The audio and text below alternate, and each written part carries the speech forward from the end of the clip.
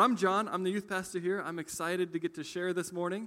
Pastor Kedrick and Natalie are at a wedding, and so they're having, I think, a great weekend, and we are here, and we're excited. I'm excited to get to share with you. Last week was Easter, and it was all about Christ, right, and his gift and his resurrection, right? He's alive, and because of that, he's conquered death. We can choose to believe in him, to believe what he said, who he said he was, and what he did, that he died for us, rose again, conquered death so that our sins could be forgiven and we could have life forever, right? That's what we celebrated last week, that we could have life forever because of his gift. Romans 10:9-10 puts it this way: if you declare with your mouth that Jesus is Lord and believe in your heart that God raised him from the dead, you will be saved. For it is with your heart that you believe and are justified, and with your mouth that you profess your faith and are saved. Right? So that's all we have to do. That's our only part. It's not about how often we pray, how often we read the Bible, how often we're here, the good things that we do. It's about none of that, and Pastor Kedrick shared that really well last week. We had such a great service last week, right? There was worship was awesome, service was awesome. There were 3 teens that got baptized, and it was a proclamation of I believe in Jesus, and I don't care who knows. And then we prayed for the Meester family, which her surgery is coming up tomorrow. Scarlett's is tomorrow, so keep her in your prayers. Scarlett is the daughter in this family, and so we just want to lift them up. But what an awesome service! And so today, what we're talking about is kind of our response, right? Because as we accept Christ, okay, then what, right? John 3:16 is another verse that we look at when talking about choosing to believe in Christ and how belief is all that it takes, right? For God so loved the world that he gave his one and only Son, that whoever believes in him will not perish but have eternal life, right? The eternal life part is what we're wanting to focus on out of that verse. Once that we choose to believe in Christ, once that we believe in him and are following him, that is when our time frame or our perspective should change. Rather than focusing just on the here and now, focusing on this life, focusing on, what are my goals for the next 5 years or 10 years, it should become, okay, what does eternity look like? And how is what I'm doing today affecting my eternity, somebody else's eternity, any of that? Because once that we make that decision to follow Christ, we have to put on this mindset of, I'm an eternal being, right? The Bible says that we will live for eternity, and so is everyone else, right? Depending on no matter what, we're all eternal beings. Everyone that you've ever met is an eternal being. If you have kids, your kids are eternal beings. Your kids' school teachers are eternal beings. The bus driver is an eternal being. The people who wait tables after you leave here and go get some food, they are eternal beings. The people in traffic are eternal beings. Everyone that you come in contact with is an eternal being. And the things that we do in our day-to-day life affect people's eternity. They affect our eternity and other people's, right? And I think when we put on this mindset of, I'm going to have this eternal perspective of understanding, like, eternity is a really long time, it helps us to love people better, right? It helps us to care about people better, because eternity is such a long time. And as a church, I don't think we struggle with this. I don't think we need to talk about the Good Samaritan, because we nail this, right? The Good Samaritan is a story where Jesus is illustrating how we should care for people no matter who it is. And I think we as a church do really well at this. When someone has a physical need, we're there for them. We're willing to help them out. If somebody is recovering from something, I know many of you bring them dinners and help them out that way. If somebody is struggling with depression or whatever, you'll be there and talk with them and help them out. If somebody's in the hospital, you'll go visit them. If somebody falls and is hurt in front of you, like, you'll be there to take care of them, to help them through what they're going through. But with an eternal perspective, how much more important is the spiritual health than physical health? Sometimes we focus so much on the physical health, but we just completely neglect spiritual health, right? So everybody's an eternal being, and so it's not about, okay, are they feeling well on this earth, but it's more about, okay, where is their soul? Where is their eternity? Where are they gonna spend that? And it's sometimes harder to recognize when somebody's hurting spiritually. It's easier to see when somebody's hurt, when somebody's recovering, when they need to have a physical need. But it's harder to see the spiritual. There's a way to kind of notice is that's just to stop ignoring it, right? Stop forgetting that people have a spiritual life, that they have, how is somebody doing spiritually? Oftentimes, I talk to kids about their time at school, right? And who are your friends? What do you guys talk about? Who are the people you sit at lunch? And when we talk about, okay, who do you sit at lunch? Are they Christians? I ask them that. And almost every single time that I ask this question, the answer I get is probably, right? They're good people. They're kind. They, we're pretty similar, so they're probably a Christian, right? I don't know. And I said, why don't you know for sure? Why can't you say it for sure, yes or no? Well, we've never actually talked about it. It's never come up. And it's the thing that if you're a Christian, we're building our entire lives, the entire foundation of our lives is built on Christ and on this gift that we have. And it should be the most important thing in our life, and we don't talk about it. And I understand that from teens because, they get so many things on the brain and whatever, but put yourself in that. When you're talking with neighbors, with friends, with whoever, how often do spiritual things come up? Or do we just kind of ignore those and keep those to the side so that we don't have to have an awkward conversation or we can just ignore it? It's easier to ignore it, but it's not as beneficial. And ignoring it doesn't really show that you care about someone. Do we really care about somebody if we don't care about their eternity? I think that's an A.W. Tozer quote, but I'm not positive. So what we need, we're modeling after Jesus with this. Jesus cared about people's spiritual life more than he cared about their physical life. He healed people all the time. He healed them of physical ailments all the time. But it wasn't that he would go up to someone and say, oh man, you're blind. I'm so sorry. Like that stinks for you. Let me take care of that and then walk away. It was, let me heal this so that I can have an in to help you spiritually, right? Let me heal you so that you can stand up and walk. And now maybe you guys will take what I have to say you'll take the actual goods that I have to offer, right? The spiritual advice, the spiritual healing that I have to offer. And if he did it, then we should do it too. Galatians 2:20 says, I have been crucified with Christ, and I no longer live, but Christ lives in me. The life I live in the body, I live by faith in the Son of God, who loved me and gave himself up for me. So when we decided to follow Christ, we said, okay, I'm no longer in charge. Christ is in charge of my life. So if he calls me to go somewhere that I've never heard of, I'm going to go there because he's in charge, right? And that's how we need to live. It's scary to kind of take your hands off and not have control, but when we give control to God, who is sovereign, who knows everything, who is the creator of you and the plan that is for your life, I mean, it makes sense to just give him the control, right? So when it's no longer us and we're just following God, how does that play out? What does that look like? Acts 8 is where we're going to spend most of the time today. We're going to look at verse 26 to start with. It's a story of Philip and an interaction that he has with a stranger. And I think that this really shows a lot of loving people, of listening to God. And so we're gonna look at this story. Acts 8:26. It says, an angel of the Lord said to Philip, go south to the road, the desert road that goes down from Jerusalem to Gaza. And then the next verse starts out with, so he started out. Right? Who was in charge of Philip's life? God was. Right? This angel says go, he goes. He just does it. He's not asking questions. He's not saying, okay, well, explain to me what I'm going to do before I get there so I'm prepared. He's just like, okay, you want me to go? I'm going. You'll tell me more when I need to know. Right?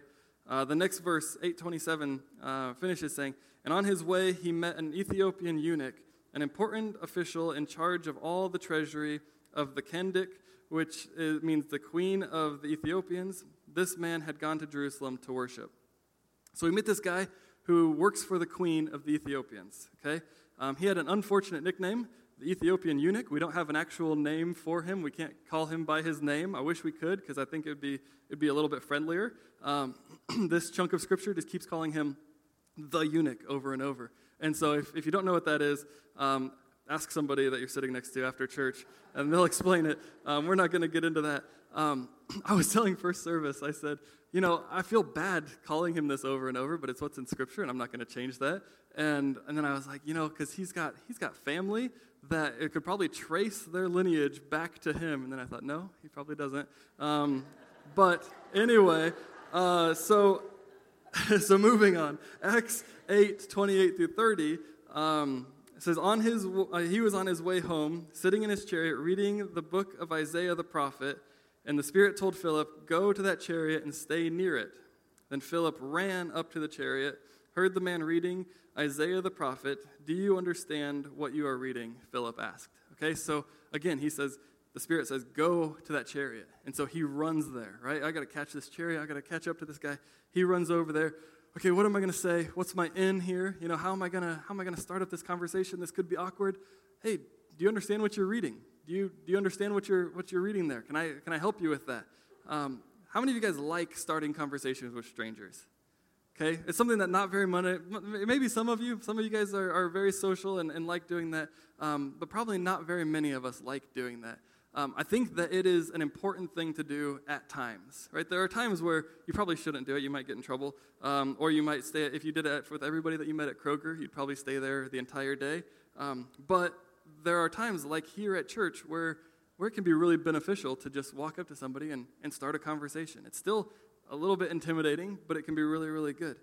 We are a church family here.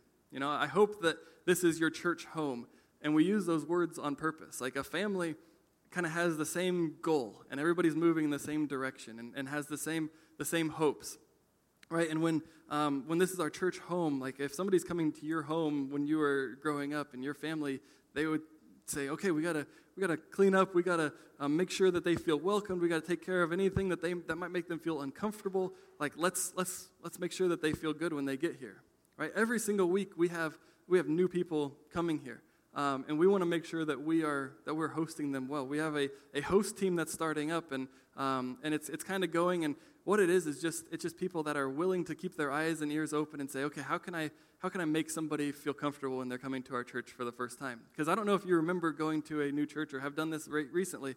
It can be intimidating, even if you know how church works. It can be intimidating walking in, and okay, I'm not familiar.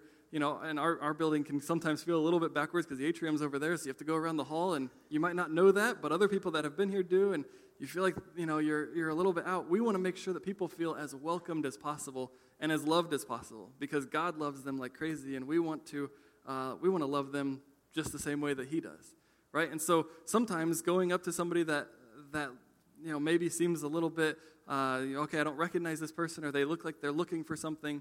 It can be intimidating, but it's really worth it. It's important to do. I've done this a few times. I try to do this frequently. Just if I see somebody that I don't recognize, I go up and talk to them. And I know sometimes I'm going to make a fool of myself, and that's okay.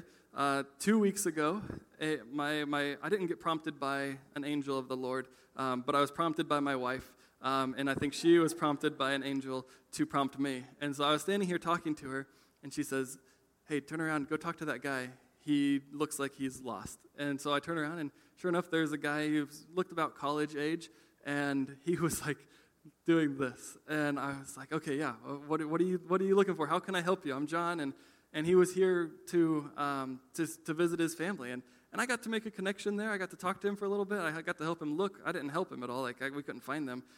But at least he had somebody that he was able to talk to, and he didn't feel alone and by himself. And then the next week, last week, I talked to somebody and a family that came in. I was like, I don't recognize them. I wonder if they're new. I'm going to go up and say, hi, I'm John, and I don't recognize you. Are you guys new here? They weren't. They probably might have been here longer than me, and they started telling me about Easter last year and things, and I was like, wow, I'm a jerk. I'm sorry. But they didn't punch me. Like they were okay with it. They just laughed, and we moved on, right? A few laughs were had, but I think it's worth it to go up and do that. I'd rather have that kind of awkward conversation than a conversation I had five or so years ago when we lived in Washington State. I was working at a church, and there was a couple that came, and they started coming to our church. They came for 3 months, and I don't think they missed a single Sunday. They didn't have kids, so they weren't checking them in and meeting people that way. And so they walk in, and they meet the greeter that shakes their hand, but they're stuck to the door, so they can't really have a long, drawn-out conversation. And then I met them, and just talked to them a little bit, but I'm running all over the place. And then they came back the week after week after week, and I met them, saw them a few more times, said hi to them. And then after 3 months, they said, "Hey, John, just wanted to let you know this is our last Sunday here." And I said, "Oh, why?" And they said, "Well, we haven't broken through. Like we haven't been able to connect with anybody We met you, we met so-and-so, the door greeter, and now her shift's done, and so she's not greeting anymore, so we don't know even the greeter anymore, and they said we tried to say hi to people, we tried to say good morning to people and hope that a conversation started, and it just never did. And kind of what I suspected, or what they suspected, was people had their group of a few people that they would walk into church and say, okay, I'm comfortable talking to this person and this person and this person, and that's who they would talk to. And they didn't have time, or they didn't fit into anybody's group that was like that. And so I was a little bit upset, and I was trying to talk to people about how can we make people feel more welcomed. And since then, as I meet new people, I often ask, how were you? How did you feel like our church received you? Were you greeted? And I'm glad to say that a lot of people that I talk to here just talk about how warm and friendly our church is, and how kind and willing to accommodate, and just all good things. And so I want to say, good job, keep it up, and make sure we keep it up, because I don't ever want to hear that kind of story again, where someone just feels not accepted and not welcomed. As Christians, we should be the most welcoming people in the world, for sure. I want to challenge you. Okay, I do this sometimes with the teens. I have them look around the room and ask, okay, who can name everyone here? And sometimes they try to, and whatever, and I'll throw candy at them. I don't have any candy, and we don't have enough time for you guys to do it. But how many of you think you could name everyone here in the room? Anybody? No? Who thinks they could name half? Probably not. Maybe a couple. We got a couple middle schoolers up here. Like, yeah, I could. No, you can't. But we're a church family, and I think it would be really cool if today, before you left, you met someone new, someone that you haven't talked to, someone maybe you've shaken their hand before, and you kind of know their name, but let's try to go a little deeper than that. Find out just a little something about them. If we did that today, and then we did it next week, and then we did it the next week, and the next week, eventually we would run out of people who are unfamiliar to us, right? And we might have to start doing it again because we'd forget, but that's okay. And then you would really notice when someone was new, and you could show them, hey, we're so glad that you're here, instead of wondering, oh, I wonder if they've been here a while and I've just missed it. You can really be on top of it that way. And so anyway, I want to challenge you guys. Do that this week. Do that every week. If you are new, by the way, or have been new in the last couple of weeks, we would love to get to know you better. With the host team, there's a host center in the atrium. After service, you can head there. You can fill out a connection card. We've got a gift for you. And so that would be awesome if you would want to come out there, and we could meet you quick after service. Moving on. Acts 8:30 through 35. I think that's where we're going to stop for a little bit. It says, Then Philip ran up to the chariot, heard the man reading Isaiah the prophet. Do you understand what you are reading? Philip asked. That was recap. 31 says, How can I, he said, unless someone explains it to me? So he invited Philip to come over and sit with him. Okay? It can be daunting when you don't understand something, when you feel like you are just in the thick of it and have no idea what you're talking about, and you're on your own, right? Have you ever tried to help somebody with math? Okay, I tried to help a teen with math, and my dad just raised his hand, and I'm sure I was this person, where you're just totally lost, have no idea what you're doing, and you just feel like the worst, right? How can I ever figure this out? You need somebody to come by and say, no, this is how you do it, and tell you step by step, and maybe tell you over and over and over again, right? That's what this Ethiopian guy needed. And so he reads this. They tell you what the scripture is. So verse 32, this passage of scripture the eunuch was reading he was led like a sheep to the slaughter, like a lamb before its shearer in silence. So he did not open his mouth. In humiliation he was deprived justice. Who can speak of his descendants? For his life was taken from earth. The eunuch asked Philip, Please tell me, who is this prophet talking about, himself or someone else? Then Philip began with this very passage of Scripture and told him the good news of Jesus. Okay, so as soon as they're done reading this, like obviously the Spirit sent him, knew what was going on here, had this perfect opening, but he doesn't walk up and he doesn't say, hey, yeah, if you want to follow Jesus, you got to start coming to these meetings that we have so that you can learn more about him. You got to pray for 3 hours a day at least. You got to read this much scripture. You got to do, he didn't start, you can't say these words and you better start doing this and stop doing that. He didn't go through all of that list that we, sometimes make it out to be. He told him about Jesus. He said, there was this guy named Jesus, and And yeah, that stuff that you're reading was written 700 years before he lived, but it's about him. It was a prophecy from God, and he came here, lived a perfect life, and he took our punishment that we deserved, and he died and then conquered death, right? And so he's telling him all of this stuff, and God sent Philip there because God cared just as much about this Ethiopian guy as he did about Philip, right? And he wanted to spend eternity with this Ethiopian guy just as much as he did with Philip, right? Philip was already his child, but he loved this guy just as much. And so he sent him to go and talk about Jesus. Acts 8:36-38 says, as they traveled along the road, they came to some water, and the eunuch said, look, here is water. What can stand in the way of my being baptized? He gave the orders to stop the chariot. Then both Philip and the eunuch went down to the water, and Philip baptized him. All right, he shows this awesome faith. Okay, you were talking about Jesus and baptism and how that's important. I haven't been baptized. I believe in Jesus. Let's do this. There's water right here. Let's go make it happen, right?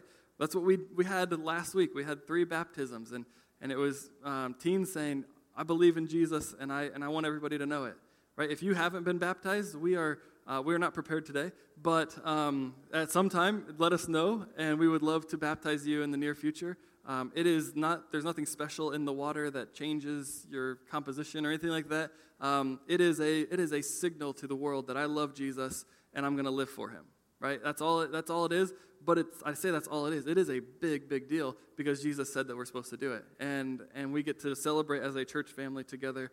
I don't know if you know. I think we've had 30 or plus baptisms this year, so it's been really cool to get to baptize so many, and we're definitely open to doing more. So the story ends with this in verse 38. It says, when they came out of the water, the Spirit of the Lord suddenly took Philip away, and the eunuch did not see him again, but went on his way rejoicing.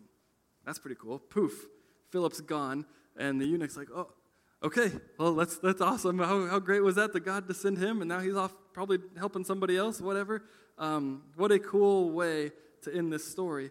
And it's really cool because we serve the same God who has the same power, right?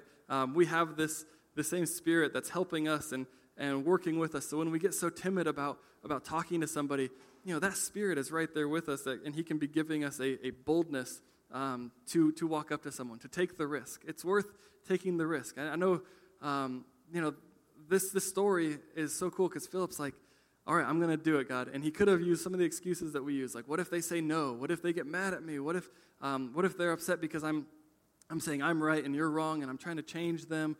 Any of these excuses, what if I don't know enough, right? He could have said any of those. It's worth the risk of having things, look awkward or seem awkward because it's people's eternity that's at stake, right? I was on a flight about 7 years ago. I was leaving a pastor's conference, flying back to Seattle from LA, and I was exhausted. It had been 5 days of just craziness, and I was so tired. I was going to sleep on the flight and before we got home. And I sat down and kind of wiggle into the window, and then this lady sits down beside me, and she just liked to talk. And she was a talker and just going. And so I'm trying to be courteous and listen, and she's telling me about the daughter's wedding that she just got done going to, and how she had a Christian wedding, and that the lady was okay with that, but she used to be a Christian, but now she preferred the teaching in Islam, and so she's now Islamic, and she was offended a little bit because at this wedding the pastor said that Jesus was the only way, and she didn't agree with that. She thought Christians get to heaven, so do those in Islam, and she didn't like that very much. And then she looks at me and says, "What do you do?" And I was like, "Awesome. I like to sleep is one thing that I do, but." I thought, you know what, God just kind of set this out here. I need to be obedient, and so I said, you know what, I don't want to offend you or seem like I'm intolerant or not inclusive or anything like that. I said, but I just want to tell you what I believe because I want to tell you the truth. God cares about you, and I care about you, and so I believe the same thing as the pastor that you disagreed with and were offended by. I said, I think that Jesus clearly says he's the only way to heaven. And I told her about John 14:6 that says, where Jesus says, I'm the way, the truth, and the life. No one comes to the Father except through me. And I tried to be as gracious as I could to not offend, right? And we have this long conversation. I didn't want the next 2 hours to be really awkward because we had just taken off and she'd already talked that much. And but it didn't. She wasn't offended. She didn't say, okay, like let's find some water. I'm ready to be baptized. She didn't say that. And I didn't disappear. That didn't happen.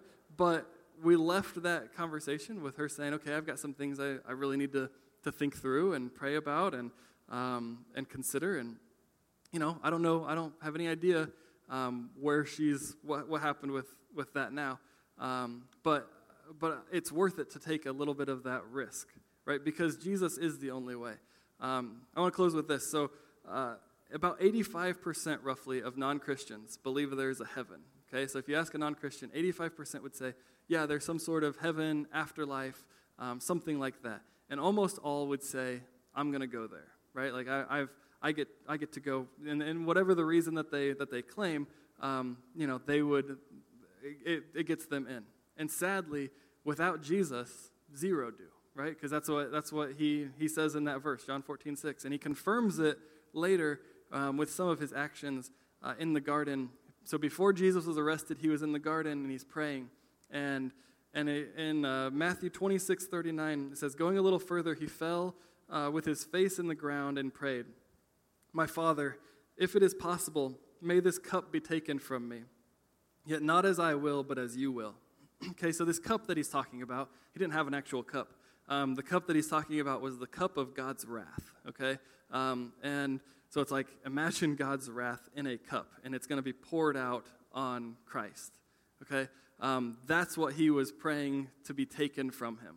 That's what he was saying. I don't want to experience that. I don't want to have to deal with that, right? It wasn't the crucifixion. It wasn't the beating. It wasn't the crown of thorns that he was, dreading going to the cross, but it was this cup of God's wrath, right? And so when he's praying, God, Father, if there is another way, let's do that, right? If these people that we love can get to heaven just by being really good people and being kind to others, or maybe if they go to church and they go every single week and they never miss it and they pray this much, and if that can be enough, then let's do that. Or if it's some other religion, like let's point to that religion so that people can go there and be saved, right? Let's do anything else that would get people to heaven so I don't have to do this, be crucified and take this wrath of yours. Because this wrath was reserved for us. It was God's punishment to us for our sin that Jesus was going to take. But he still went through with it, right? He still got crucified. He still took the wrath of God for us because there was no other way. And it seems really harsh and really non-inclusive and to say this is the only way and everybody else, you got to figure something else out. Well, it's not really that. There is no other way, so we have to figure something out for them. We have to be willing to have awkward conversations, to go and love people enough to share the truth with them. Even if we risk offending, even if we risk whatever the fears are, it's worth it because it's eternity that we are talking about. Dear Heavenly Father, God, I pray that you would give those in this room boldness, God, for you, that they would understand what the real stakes are, that we're talking about people's eternity.